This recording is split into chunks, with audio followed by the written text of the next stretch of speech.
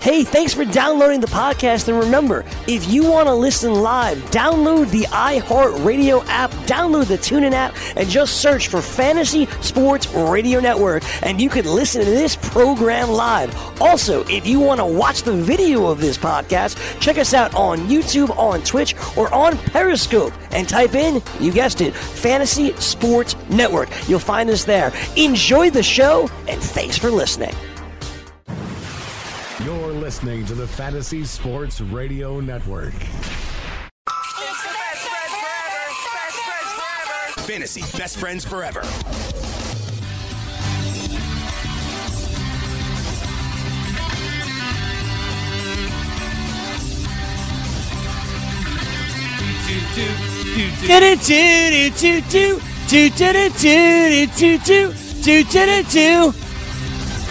Yo, this is the Fantasy Best Friends Forever here on the Fantasy Sports Radio Network. Alongside Frankie Stanfield, I am Greg Sussman. Frankie, what's going on, bud? Greg, what's going on here? I only hear myself on one side of my ear. There you go. I hear you. It's all good.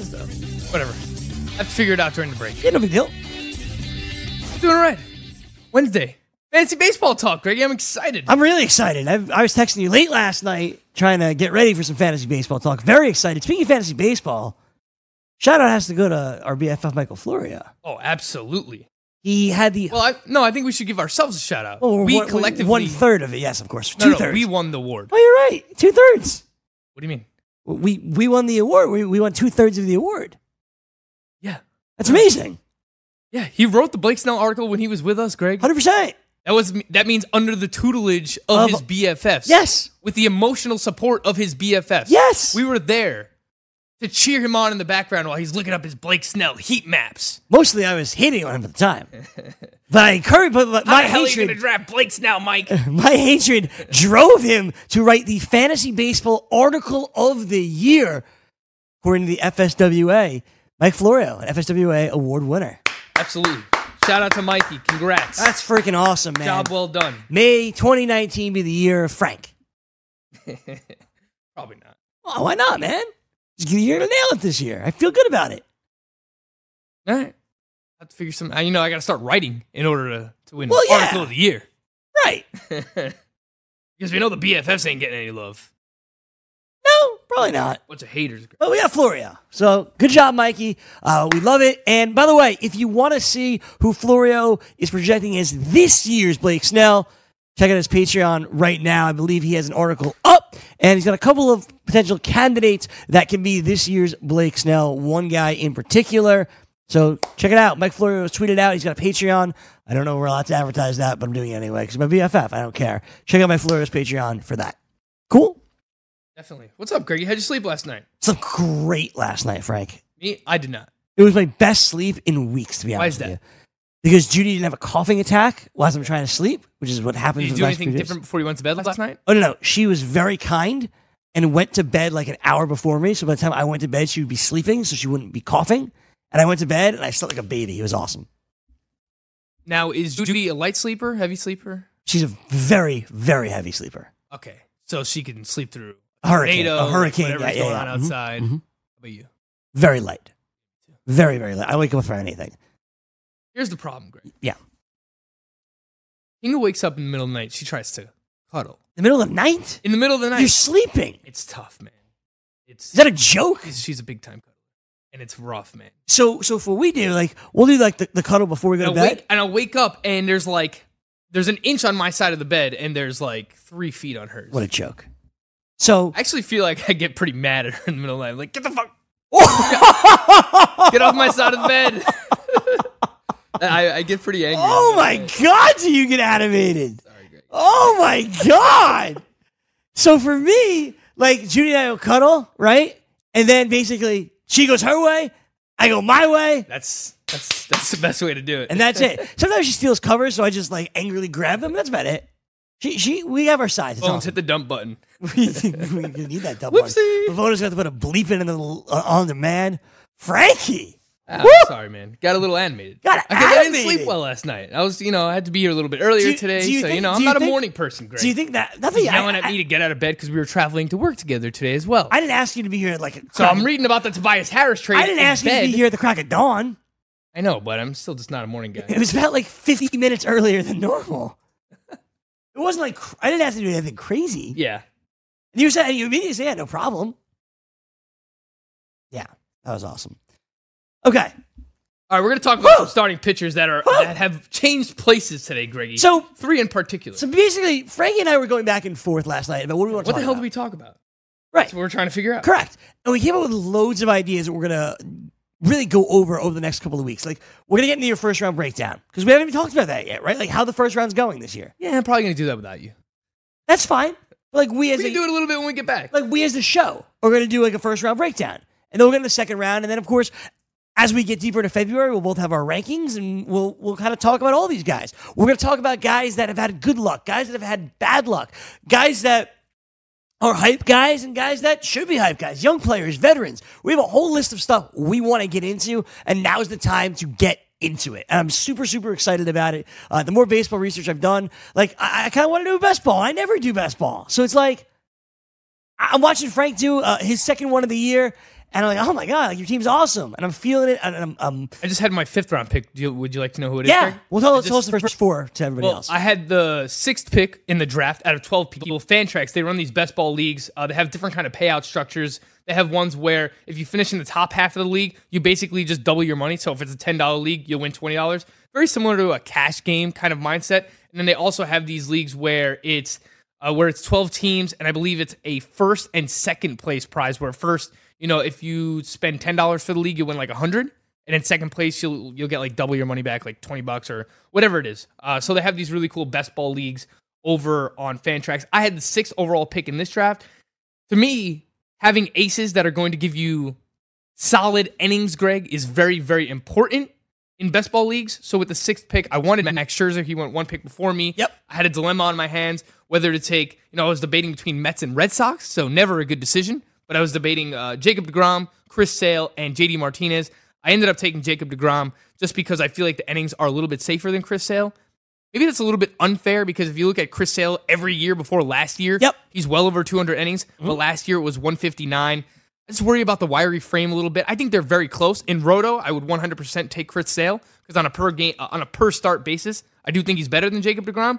But I trust Jacob deGrom a little bit more for the innings. So I took him in the first round, came back, took Giancarlo Stanton in the second round because you do need 5 outfielders to start in these leagues. In the third round, I took Blake Snell. Michael Florial's Blake Snell.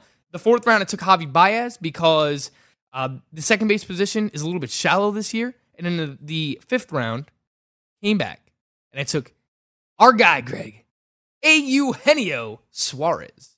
He's a 5th round pick this year, huh? It might be a little bit early, but I thought there was kind of a drop-off after him. So okay, I wanted either him or Rendon. I wanted one of those guys as my 3rd. Fair enough. Now, Frankie's actually been very much on pitching early this year. He's more on it than I remember you being the last couple of years, saying, I got to get a pitcher, I got to get a pitcher, I got to get a pitcher. This isn't something I remember that you were so headstrong about in the past. Because, in my opinion, there are a lot of second-round hitters that have been first-round talent in the past couple of years. So if you can anchor your staff, we know that there are less and less starting pitchers going 200 innings pitched every single season.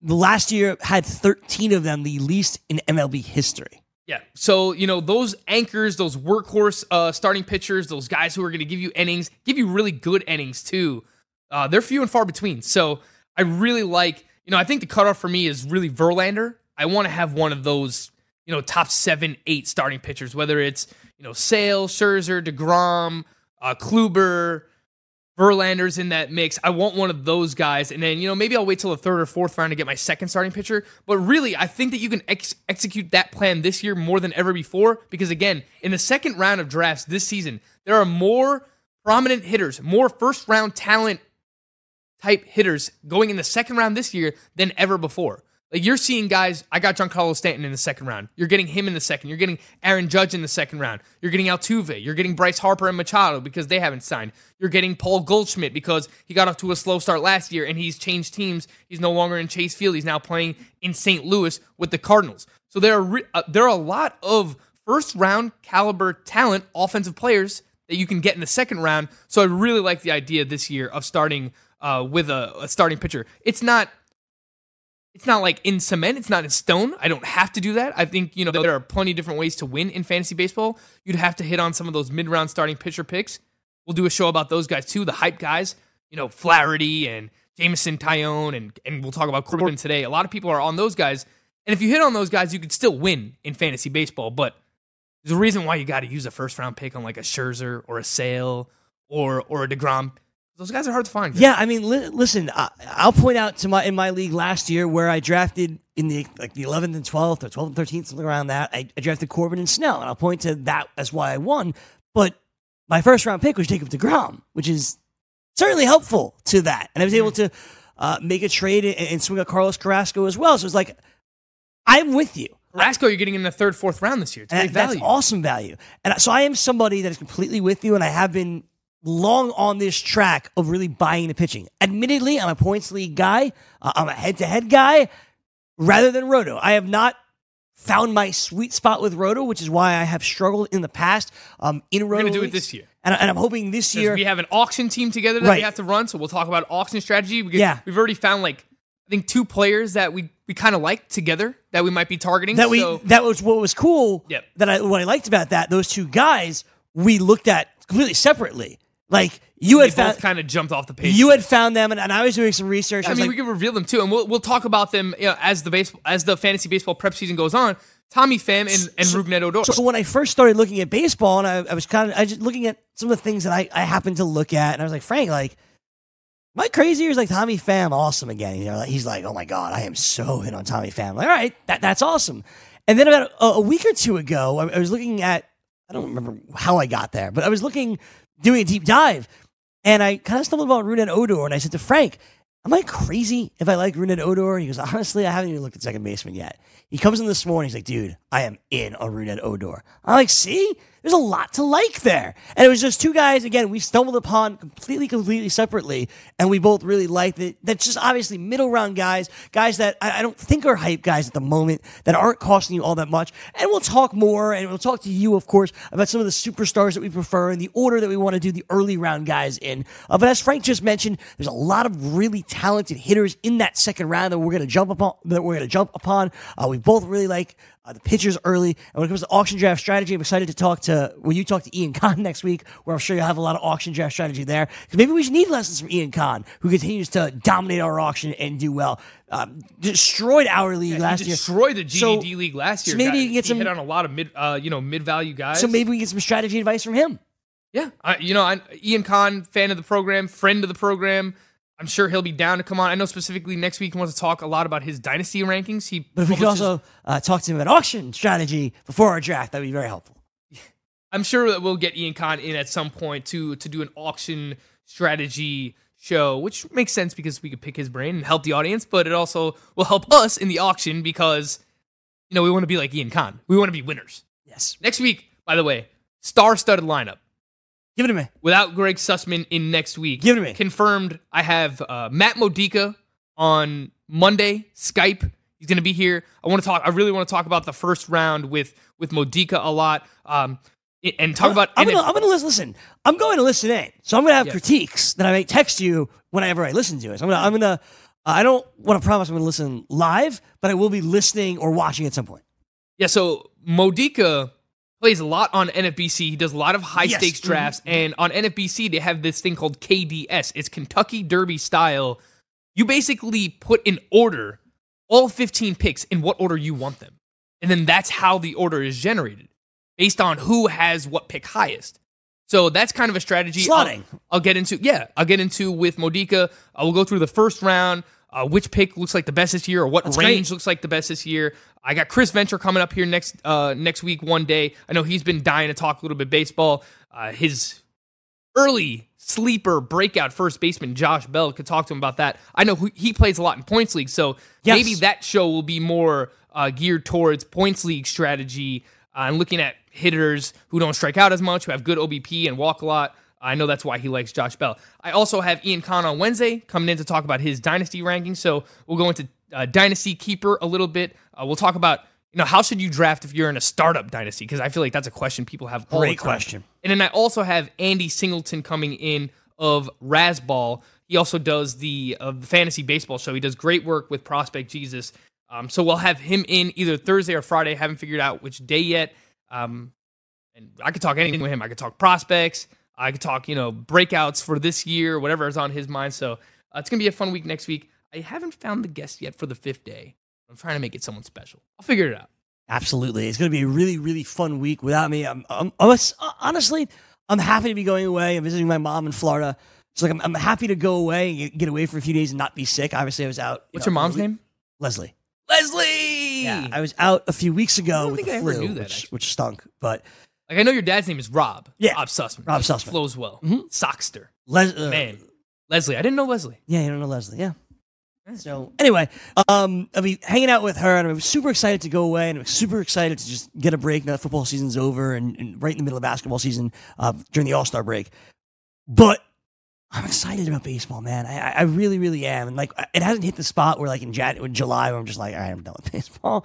Not last year. Last year I was in the whole way. Mm-hmm. But I'm pumped, man. I'm really excited to talk about it because this is the best time of the year. It's the best time of the year. Everybody loves to draft, and that's why I want to make sure that I'm doing a best ball draft at all times throughout the draft season, just so I can see where people are changing and where people are going. And they're only $10 drafts, so it's honestly good practice too, just to see what's going on to prep yourself for your home league, which might be a higher stakes draft, or if you play in the NFBC. Or, if you have a big auction that you need to do and you want to kind of get a feel for how people are valuing certain players, I'm going to continue to do best ball drafts throughout the draft season just to get an idea of where things are going. I know a good buddy of the program. He's been a listener since, last year, the past couple of years. John Legatza. Yes. He's going to join us at some point this week that's a good one. Talk about best ball strategy, because he's been doing a lot of best ball. He's got great stuff too that he's been posting on Twitter. MLB Moving Averages is his Twitter account. Make sure to check him out because he's got some crazy stuff going on. MLB Moving AVG is the Twitter. He's got these crazy graphs going on. Jim Ross suggests Friday with Ronis. Maybe. We'll be back after this. Maybe. DailyRoto.com. Learn from the game's best DFS players. We don't just give you advice, we play every day. All major sports, all year round, we never stop. Industry-leading DFS tools and custom projections, and now, the DailyRoto.com Optimizer. In minutes, build an optimized lineup for cash games and tourneys. Learn from the game's best DFS players. Join DailyRoto.com. The following ad contains shocking material. Listener discretion is advised. Is someone in your family playing a dangerous game of Russian roulette? Over 43,000 people die a year from drug overdose. 120 people a day. 5 people every hour. 1 person every 12 minutes. 88,000 people die every year from alcohol abuse. Over 240 people a day. 10 an hour. 1 person every 6 minutes. Somebody you know may be next. Learn how to help someone you love get away from the drugs, alcohol, and bad influences. With the FMLA, people can take a leave of absence from their job and still keep it. Call now and learn how we can help you. 866-484-9621. 866-484-9621. That's 866-484-9621. Scout fantasy sports. I think real baseball and fantasy baseball are very different. Jim Bowden may be a brilliant general manager, but he struggles in fantasy baseball. A lot of people know the players. They can break it down and they can tell you everything, but that's only part of it. Part of this is roster construction, and I think that's where a lot of people failed. Whether they're taking their favorite guys, they're taking their sleepers, and they're not looking at where they stand in the categories. That's the most important part. Weekdays, 2 to 4 p.m. Eastern on the Fantasy Sports Network and on your popular podcast providers.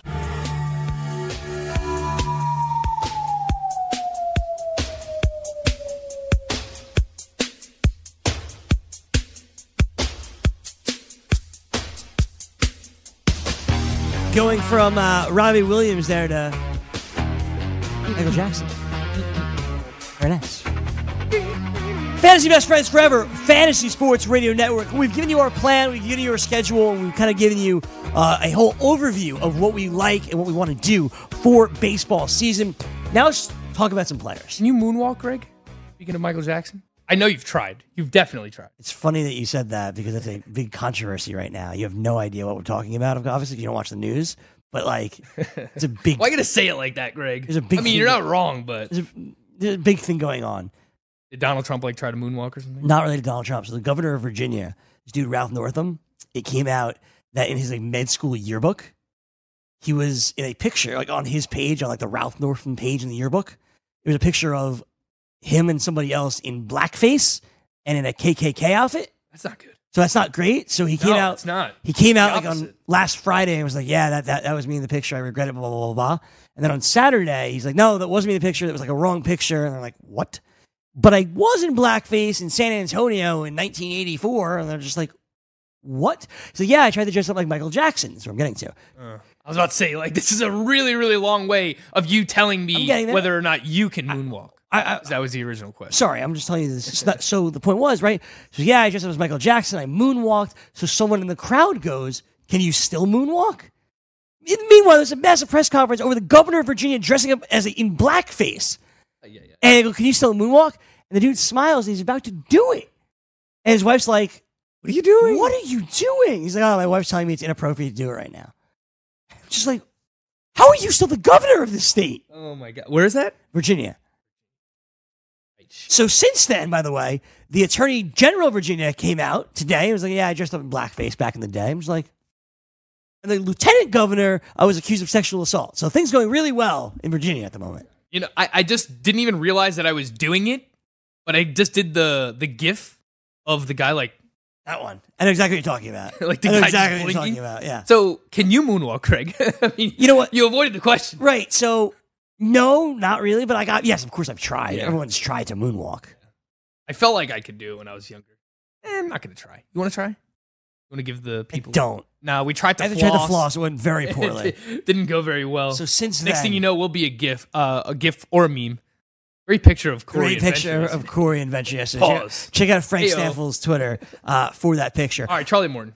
I didn't want to get into Charlie Morton yet. Whoever you want. I wanted to start a little bit higher than Charlie Morton. As I said last year, I drafted in the 11th or 12th-ish round, I drafted Patrick Corbin because he was your guy last year. You were very high on Patrick Corbin. And the way I did it on this particular team that I'm thinking about is I drafted Florio's guy in Blake Snell, and then I drafted your guy in Patrick Corbin.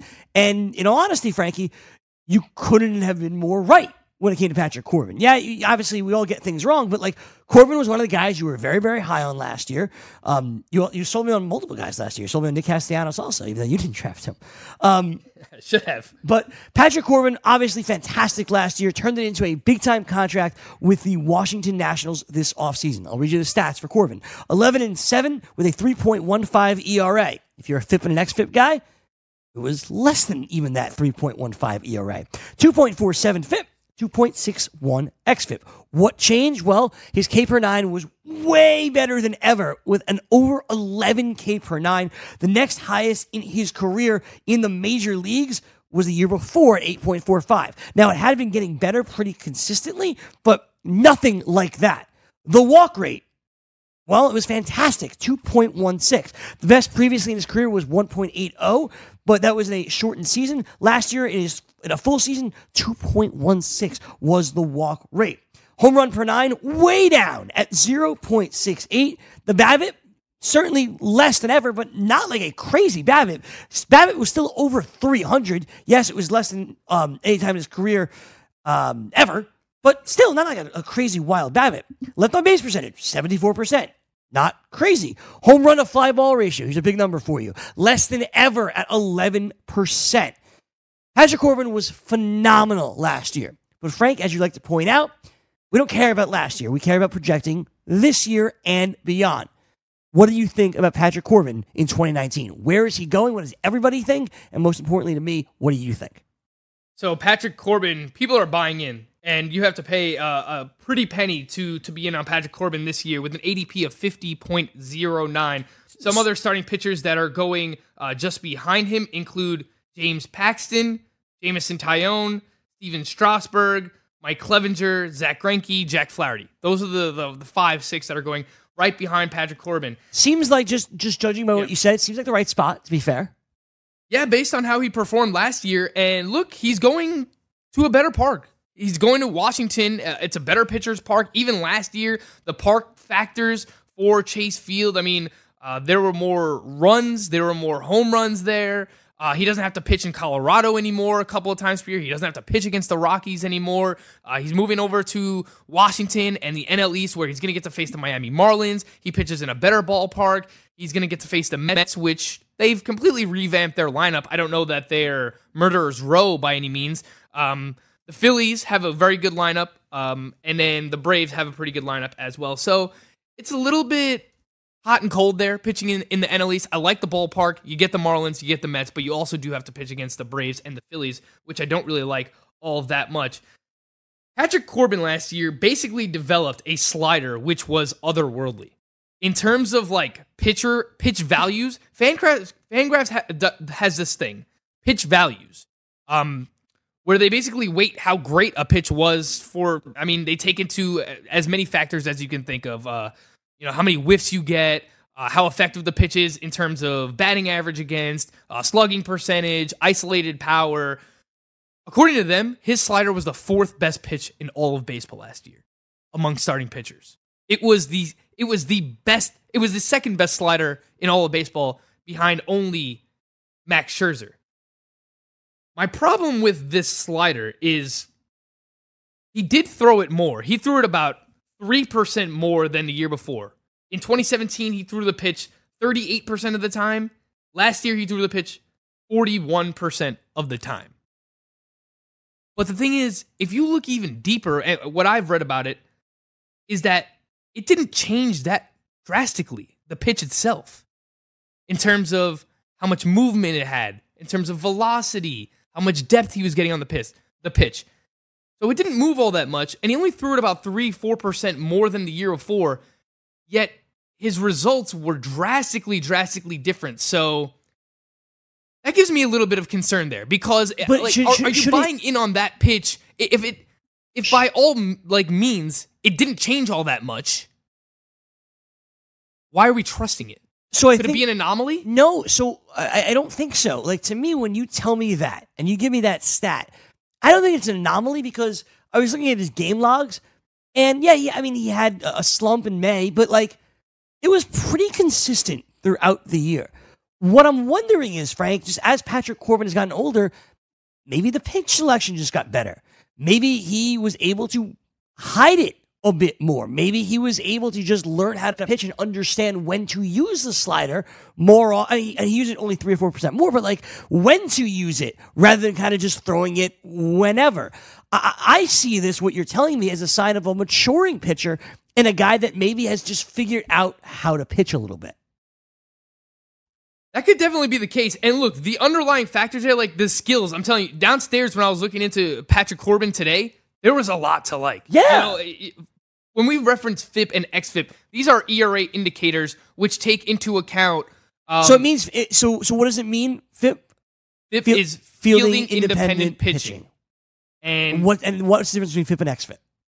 So the difference between FIP and XFIP is basically it takes out defense as a factor. It's basically a weighted scale, like what your ERA should be if your defense was league average, and that's what makes it lower or higher than your ERA. It tries to take fielding as a variable out of ERA. It tells you what your ERA should be if like fielding weren't a variable. Right. And xFIP basically does it creates your ERA, what your ERA should be based on a league average home run to fly ball ratio. So taking kind of, I guess, luck or unluckiness out of the equation when it comes to how many home runs you gave up. And that's why you'll hear a guy like Masahiro Tanaka might have a 4 ERA and his xFIP is going to be like 3.2 because his home run to fly ball ratio is much higher than everyone else because he pitches in Yankee Stadium. Right. So it tries to take some of these things which are not really controlled by the pitcher, like the defense behind them or basically where they pitch and how many home runs they're allowing, their home run to fly ball ratio. It takes those things out as variables and tells you how lucky or unlucky a pitcher was getting. What do you like better, FIP or xFIP? I use a combination of everything. Okay. Because I don't, I know Modika used to come on and say he liked xFIP more, right? Right. Mm-hmm. So, I like to take, there's FIP, there's xFIP, there's Sierra, which is skill interactive ERA, which takes more into account the skill of your of specific pitches and stuff. So, like, you could take all these different ERA indicators and, I'll use all of them. I'm not just going to use one of them. Does one hold weight more than the other? Like, it depends who you ask. You could ask 10 people and get 10 different answers. So, I try and use as many of these, ERA indicators as I possibly can. So, I'm going to look at FIP, xFIP, Sierra, and then I'm also going to look at ERA and kind of see how they compare. Just because a pitcher's FIP or xFIP is lower all the time doesn't mean that the ERA is ever going to get there either. Sure. Look at a guy like Chris Archer. Right. As good as everyone wants Chris Archer to be, and you might have this image in your head of Chris Archer being awesome, the past 2-3 years, his ERA has been over 4. Every single season, his FIP and his xFIP are much lower than his ERA. That reminds me of John Gray, whose FIP and xFIP are always lower. If people remember, me and Florio, that was probably one of the most polarizing players. Him and Yoan Moncada. I remember we got into like shouting matches last year over John Gray and Yoan Moncada. John Gray, he'd be great if you pitch in an xFIP league, but he pitches in Coors Field. So at some point, changing. At some point, you gotta kind of like take the sample for what it is. Like if it's happened for 3 or 4 years out of his career, it's more of a trend, something that you should trust. But anyway, I digress. Just trying to get into like FIP and xFIP. Patrick Corbin's ERA last year was 3.15. He was very, very good. He was a Cy Young candidate. He was amazing. He had 246 strikeouts in 200 innings pitched. His FIP was 2.47. His xFIP was 2.61. So based on variables that might be out of Patrick Corbin's control, his ERA should have been even better than what it was. There's a lot of good and bad. His K per 9, over 11 last year. His walks, 2.16, one of the best marks of his career. Those numbers, Greg, they got even better in the second half. His K per 9 in the second half went up to, I believe in the first half it was right around 10, in the second half it was like 11.5. And his walks per 9 were under 2. He was phenomenal, and he still got 48% ground balls. One of the things you do have to worry about is hard hit rate, 41.7% last year. So he's giving up a lot of hard contact. It was the second most among starting pitchers last season behind only Cole Hamels. You don't really view Cole Hamels as like one of the best starting pitchers in the league anymore. So if your hard hit rate is, ranging up there amongst some of the highest in the league with a guy like Cole Hamels, you got to take all these things into account. Like, you have to pay a 4th, 5th round price tag for Patrick Corbin this year. You want to know, am I going to get the pitcher who pitched last year? Am I going to get anything close to it? Something else that jumps off the screen to me, Greg, the fastball velocity. 90.8 miles per hour last year. In 2017, 92.4. And that was something that we noticed. The first month of the season, remember, he was pitching 92, 91 miles per hour. And then we kind of went through this stretch where we were really worried about Corbin last year. Really worried, yep. Because he was pitching 89. Mm-hmm. He was touching 90. But he was consistently like below 90. So him throwing the slider 41% of the time. And by all accounts, what people say about the slider as a pitch in baseball is it puts more torque on your arm than any other pitch. Who's to say him throwing his slider 41% of the time is kind of messing with his arm? Devaluing the fastball. He has had Tommy John before as well. I just want to note that. Yes, but look, as good as everything was, I like Patrick Corbin, but I'm a skeptic. That's how I will label what I'm seeing from last year. And I liked him last year because he was going outside the top 30 starting pitchers. You were getting him at a good value. It doesn't, like, if you have him in a keeper or dynasty league, yes, you could still be excited about him if you have him at a good value. 4th, 5th round with some of those other names that I mentioned, and I haven't done my starting pitcher rankings, so, come March, I'll know whether or not I like Patrick Corbin at that value, at starting pitcher. But as of right now, I'm a skeptic. There's a lot that I liked. He got more, look, the skills definitely improved. He was getting more swinging strikes. He was, pounding the zone in terms of first pitch strike percentage. He was getting ahead in the count. He was getting people to chase. He had a 38% outside swing rate last year. By all means, that slider was absolutely legit. But I just question why. Why was it so good if the movement on it didn't change? If he only used it 3 or 4% more than the year before, why was it so much better? And to me, if there's no evidence, it strikes me as an anomaly. And then you put on top the hard hit rate and the fastball velocity being down with Patrick Corbin. I'm a skeptic. It's a high price to pay in the 4th, 5th round. So the one word, if I'm understanding, the one word you would use to describe Patrick Corbin, I don't think I'm going to make this a thing, by the way, that I'm always going to sum it up with one word. The one word that you would use to describe Patrick Corbin is skeptical. Yeah. It almost seems unfair to say because there is a lot to like, but there's a lot that jumps off the screen in terms of, things that you should worry about too. The guys that you just named, Jameson Taillon, James Paxton, Zach Greinke, how would you rank those guys? Where would Patrick Corbin fall among those players? Yeah, Paxton, I'm more skeptical on Paxton. Yeah, Paxton is... We talked about Paxton, and... I got scared off. Yeah, the fact that, he was pitching to more fly ball contact. He's going into Yankee Stadium. Yes, he got more strikeouts last year, but he did allow, more hard contact. He's moving from Safeco Field to Yankee Stadium. He might be better on, a per-start basis than Patrick Corbin and might have more upside in that regard, but Patrick Corbin did just go 200 innings. So he's probably a little bit safer than James Paxton. I agree.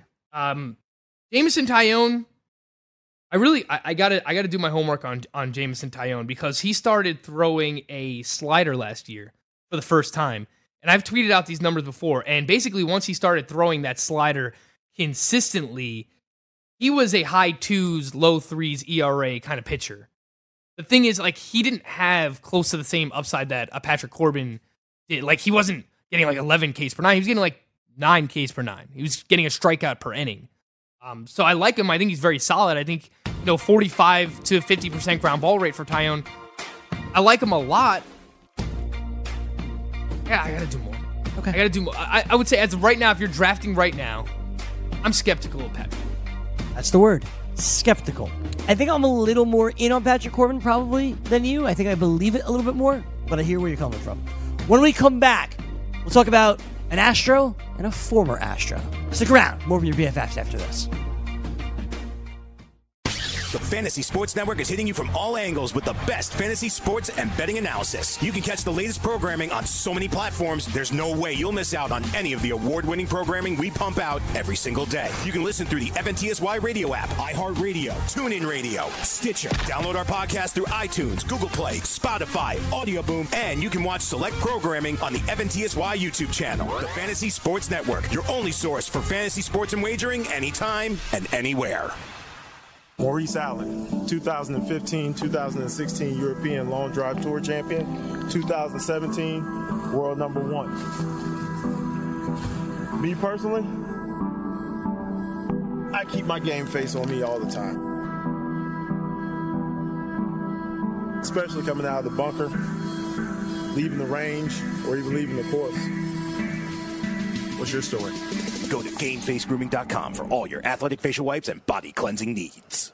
From the NFL to the NBA, DailyRoto.com is the place to win millions in daily fantasy. You can get the best DFS NFL coverage all season long for a price of $129.99 or dominate the entire daily fantasy sports realm with the Elite package at $59.99 per month. If you use the promo code FNTSY, you get 10% off your Daily Roto package. Go to DailyRoto.com, pick your NFL or Elite package, enter promo code FNTSY, and you'll be on your way to becoming the next Daily Roto millionaire. Rain dance! Make it rain.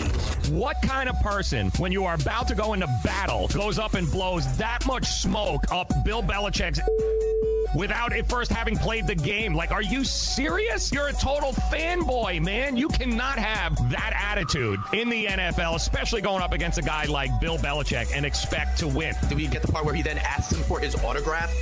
Weekdays, 6 to 9 a.m. Eastern on the Fantasy Sports Network and on your popular podcast providers.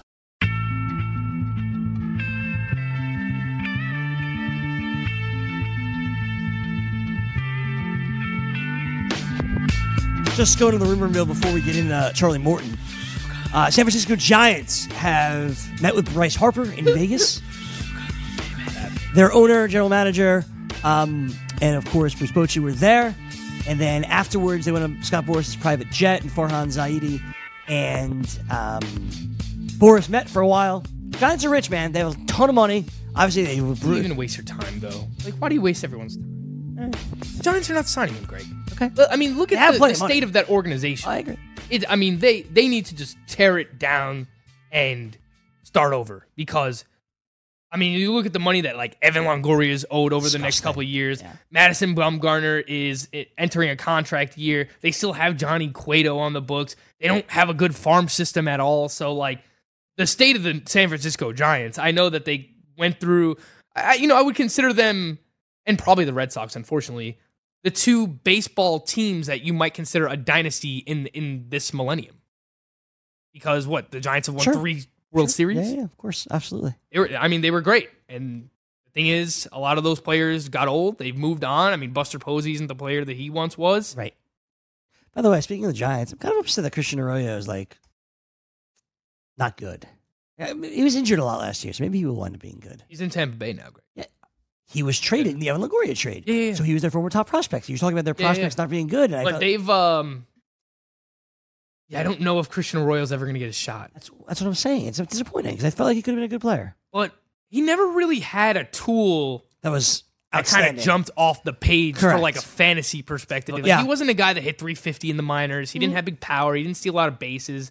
He kind of did everything like all right. Yeah. I think he just kind of got hyped up because, and this is what I'm talking about. Best the Giants had. He was the best in the Giants organization, but their farm was terrible. Mm-hmm. So it's like, what does that mean if you're the best in a bad farm? Well, that's what you see with the Yankees. You see that with the Yankees a lot, right? Their prospects would get hyped up because it was the best they had in a terrible. Yeah, and for a long time, like there was a 10-year stretch where the Yankees farm system was brutal. Yeah. The killer bees, right? Benuelos. Betances turned into a great reliever. He was supposed to be a starting pitcher. I mean, so was Mariano Rivera, so doesn't necessarily count. But like a lot of these hyped up guys, you really have to take it into context. Just because you're the best prospect in an organization, if the organization is a bad farm system, it really just doesn't matter. By the way, I'm totally going to be back in on Avisaíl Garcia with the Rays. I know I am. Why? I can't quit him. One of these guys. It's a good place. That's a good place to continue going here. I'll probably Tampa Bay Rays. Absolutely. That's kind of why I'm here. You see what I did there. You're looking at their roster resource page or something? Yes. You can't bash roster resource and then use it all the time. I just wanted to see what was going on with that. Like Austin Meadows, like I could definitely see myself buying into Austin Meadows. Tampa Bay's fun. They're always fun. Tyler Glasnow, I want to talk about at some point. Like maybe Glasnow will be good. But Matt Modica just drafted him like the 11th round, which seems kind of early, but if there's a guy that I trust when it comes to starting pitching, it's Modica. Because the past couple of years, when he's had a guy, that guy's been awesome. Last year it was Garrett Cole. The year before that it was James Paxton. He'll have Aaron Nola last year too. Like Modica, when it comes to pitching, I mean. So if you don't mind on Monday, like second to none. Asking him, number one, who that guy is this year, and number two, asking about Tyler Glasnow, I'd really appreciate it. I want to get his thoughts on Patrick Corbin too, because now I've piqued my own interest. Sure. I want to know how other people feel about But that. I just want you to ask like those questions for me. Glasnow and who his guy is. Who is like this year's Paxton, essentially. Yeah. Cool. I'll talk about whatever draft he's doing right now. Yeah, obviously. Doing an NFBC. So I'm used to like knowing everybody who's going to take. Like who's taking this guy in a million drafts. I don't know who that is yet. So we'll also, but like I also should realize and note that this Monday starts Mondays with Modica. It doesn't end Mondays with Modica. It just starts it. Right? Yeah. Hopefully we can have him on every Monday as a regular guest. And it doesn't have to be the entire show, but we can get him on for anything. I just need to know. I need to talk to Modica. I need my fix. The Rays made a rare big ticket signing this offseason where they signed Charlie Morton for 2 years and a ton of money.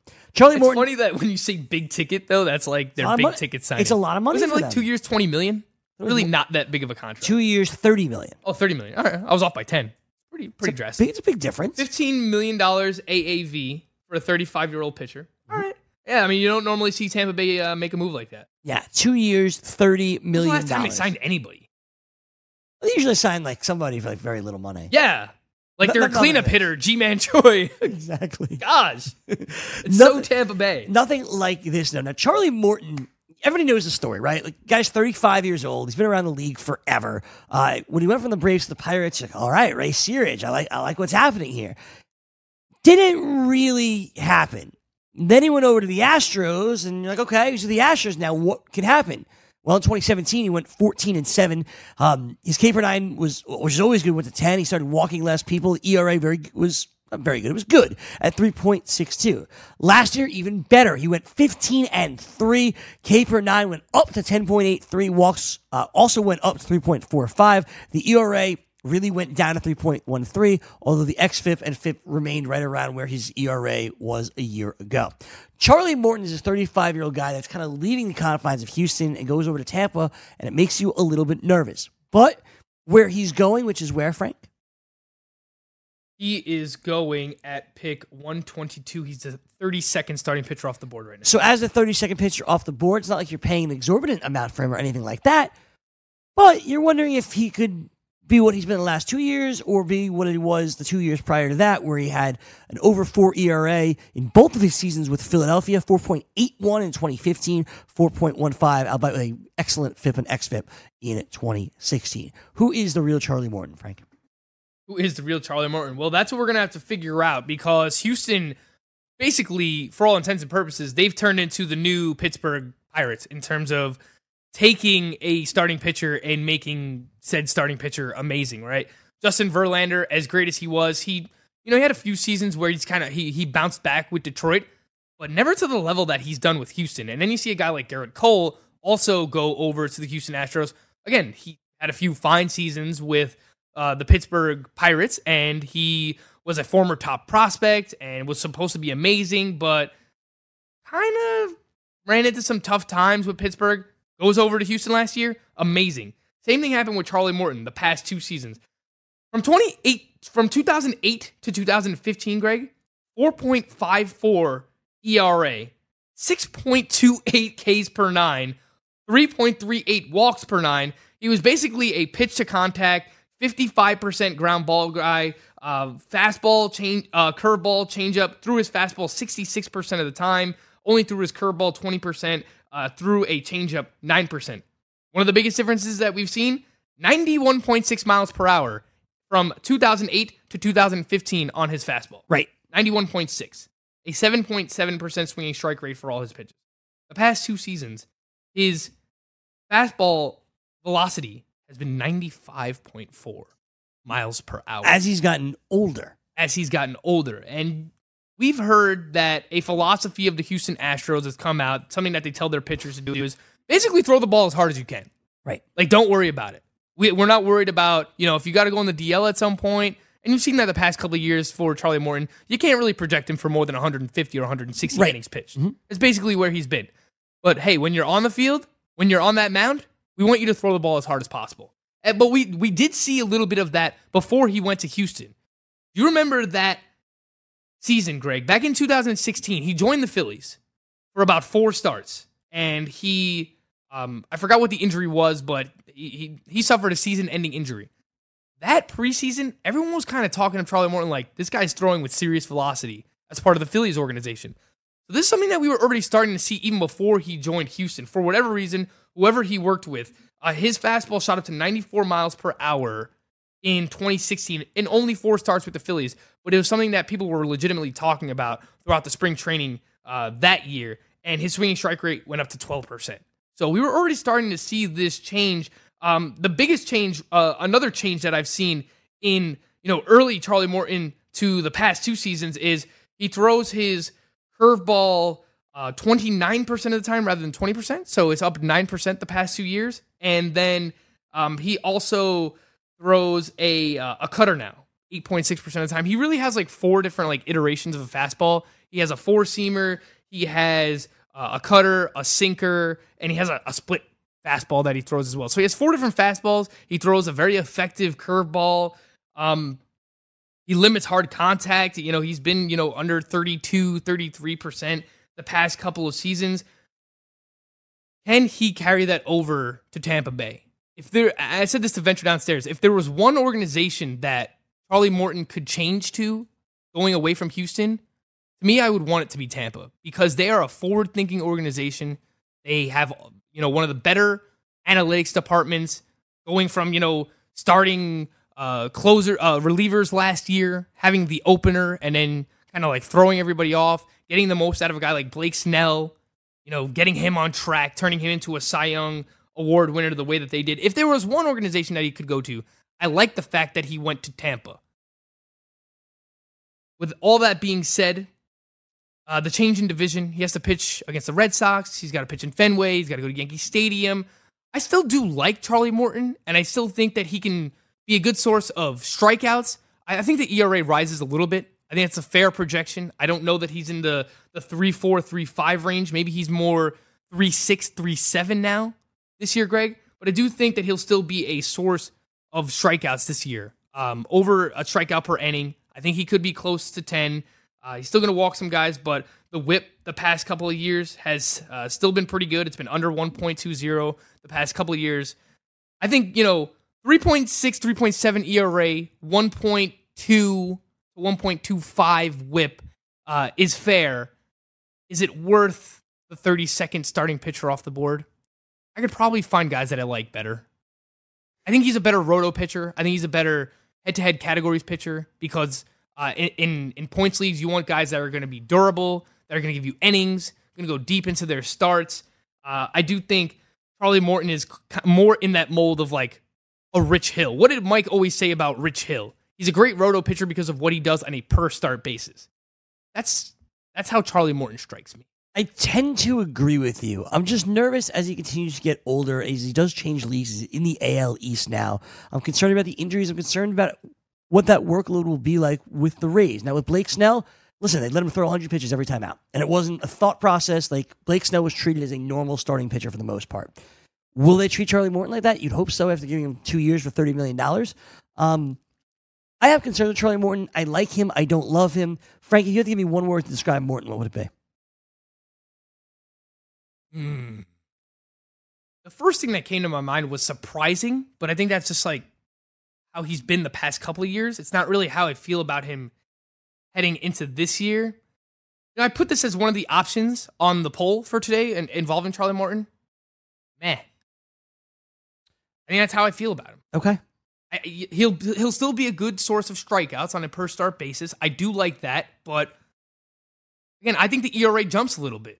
The fact that he has to see Boston, New York more, he has to see the Yankees more. I mean, these are tough lineups. You got to face the DH now, obviously. You got to face the DH. We'll see ultimately if that comes to the National League as well. Yeah. Well, he's always faced a DH, being with the Astros. Oh, I forgot the Astros in the American League now. Unbelievable. I think the ERA rises a little bit. I think he's more in like the 3.6 to 3.7 range. He's a serviceable starting pitcher, 150 to 160 innings pitched. What you really want him for is the strikeouts. But me personally, I'm not expecting the same Charlie Morton that we've seen the past 2 years with the Houston Astros. With that, we're going to sign off of YouTube for today. Corey, Jim, and Ventura, they're up next. Fantasy Football Frenzy, they come your way next. Rate, subscribe, like, and leave a comment, please. 5 stars. We sincerely appreciate it. Before we get to Wade Miley, I do want to go to the phone lines here, Frank, at 844-843-6879. I want to go to Kevin in Missouri. How you doing, guys? Doing great, Kevin. What's up, man? Hey, sorry to call back, but the 2019 Chiefs schedule has came out, and I do not get why are we playing in New England again? That is ridiculous, I think, and you know what? it's our turn for them to come to Arrowhead and play us at Arrowhead in a regular game. You know, with the Patriots schedule, they're going to go play at Buffalo, and they're going to go play at Cincinnati Bengals. Like, okay, what's the deal with that? That is not a game at all. They need somebody that they can go to and try to be at their home stadium, not no team that cannot play football. The Chiefs get rigged every season, and this is why the Chiefs have not been to Super Bowls, because that, you know, the NFL is rigged. Or you know, they weren't good enough in the last game of the season against the Patriots at home at Arrowhead Stadium. Either one. Well, they had a great record this year as well, so aren't they going to face a tougher schedule? I do hear what you're saying about how they had to travel to face the Patriots this past year. They lost at home!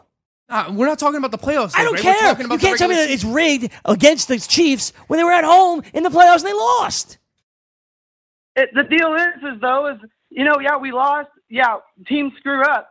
But it's a new year. We're ready for them to come play at Arrowhead. It's not because they're screwing them. There's a reason for that. I don't know the reason when it comes to NFL scheduling, but there is a reason of why you play which teams home and away. And I can look that up, and I will. I can tweet it out. There is a reason for it. It's not getting screwed. There is some logic behind that. 844-843-6879. 844-843-6879. Frankie, we have a couple minutes left.